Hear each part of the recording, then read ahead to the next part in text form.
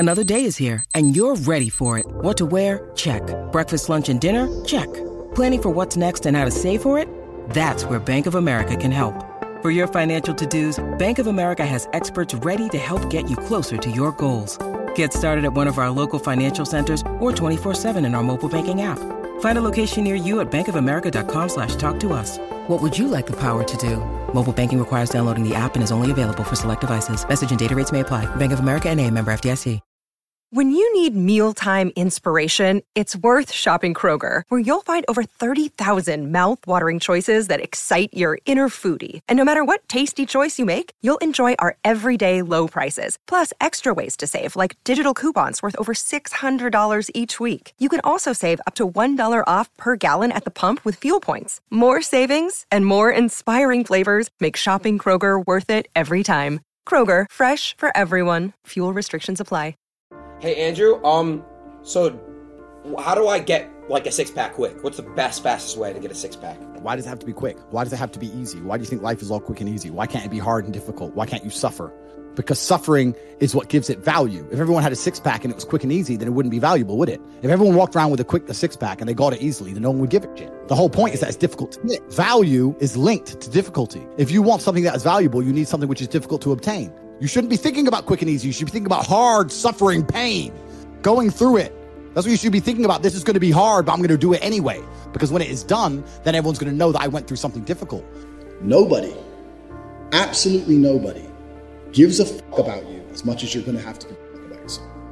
Nobody cares about you as much as they need to care to fix your life. But nobody is going to come to your bed, drag you out of bed, drag you to a job, force you to work hard. You are never going to have any of the things you want if you do not get them yourself. The only person who's going to make me happy and live a life that I want to live is me.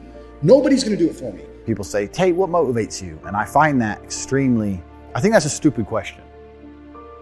I was a 4-time kickboxing world champion. For 12 years, I trained 5 hours a day, 6 days a week. And I was motivated to train probably about 25% of the time. The rest of the time I went because I am disciplined. If I wake up and I'm unhappy, I will do the exact same things as if I am happy. I will go to the gym the same. I will work the same. How I feel has no impact on how I live my life. We're grown-ups and we have responsibilities and we have problems and we have pressure, and you don't necessarily have to be happy to perform, and happiness will come at the end of the performance anyway.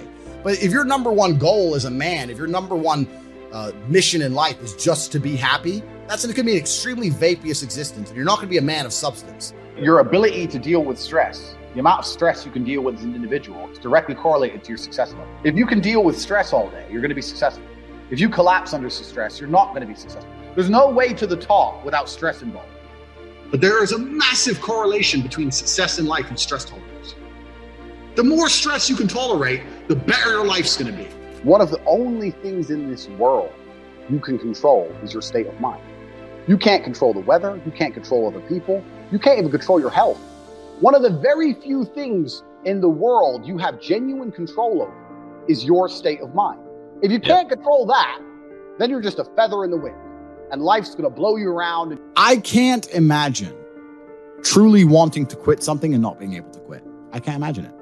When I talk to people who say, I want to quit smoking, I say, when? They go, oh, well, soon. Well, that means you don't want to quit.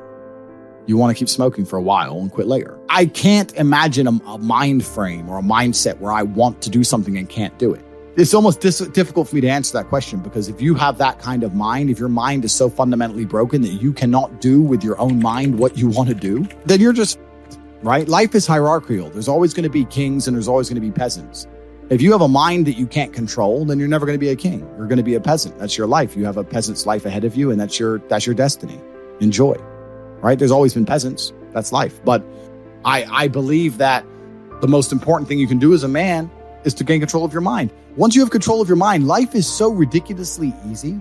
People say to me, Tate, you're in good shape. All you do is drink vodka and travel the world. You're never even home. You never even have a gym. How do you do it? It's ridiculously easy if you control your mind. If I decide to do 1,000 push-ups, I'll do them. Maybe I have to do them one at a time. Maybe I'll get tired. Maybe I need a break. I'm going to do 1,000 because I said I'm going to do 1,000. Everyone knows what they're supposed to do. You either control your mind or you don't. And all of these things stem from the same problem. It's something you can do. It's something that is learned. It's something that is taught. Depression is the ultimate motivation. If you're unhappy with your life and you're depressed, I don't expect you to be popping pills and sitting laying in bed. I expect you to give me a huge list of everything you're achieving per day. Depression's a fantastic motivation, but people are told the opposite. No, a lot of people's problems are all in their mind. And I'm not saying that mental conditions aren't real, because absolutely some are. But I try and explain to people, look, the only thing on the planet you have genuine control over is your state of mind. You can't control the weather. You can't control anything. The only thing you can affect in genuine real time is how you feel in your head. How you view the world absolutely and utterly shapes how you react in the world, how you act in the world, how people view you. It's all down to how you view things. You have to believe you're the fucking man, and you have to believe you can achieve anything. I'm not saying you can achieve anything easily. I'm not saying it's not going to take a whole bunch of work. I'm not saying it's going to happen quickly.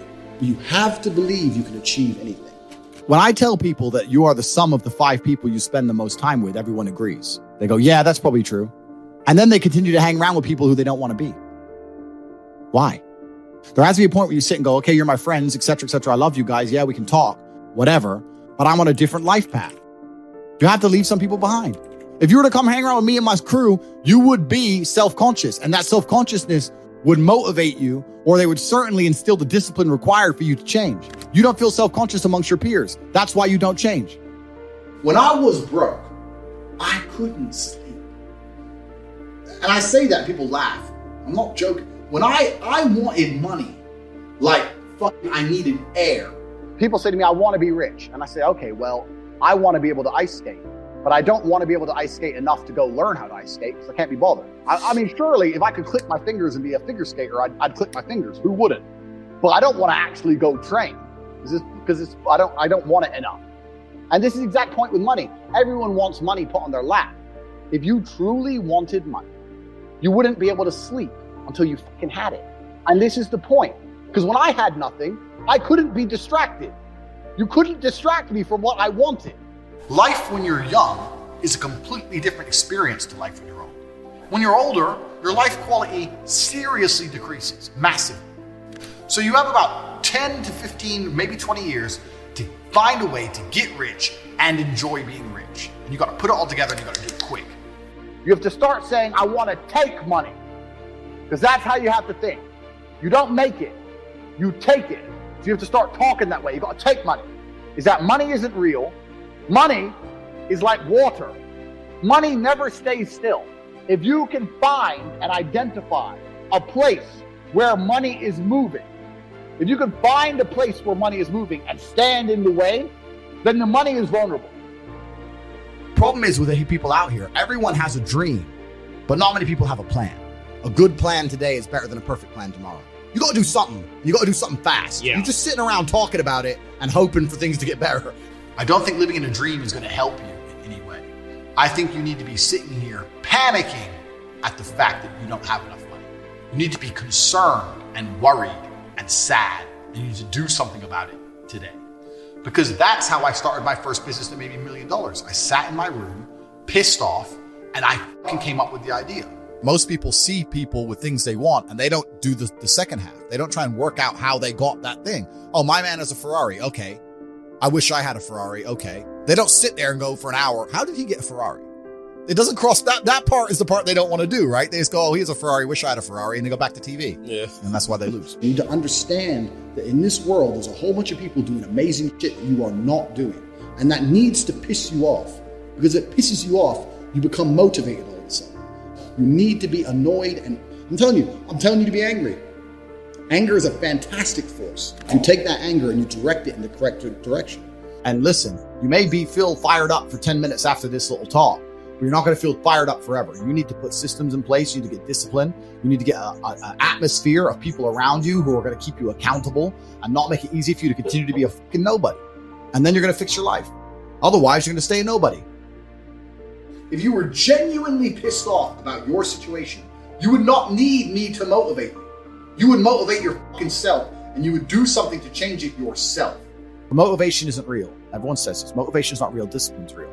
I do not feel like training, but I still train because I'm a disciplined individual. You don't get to go through life only doing the things you feel like doing.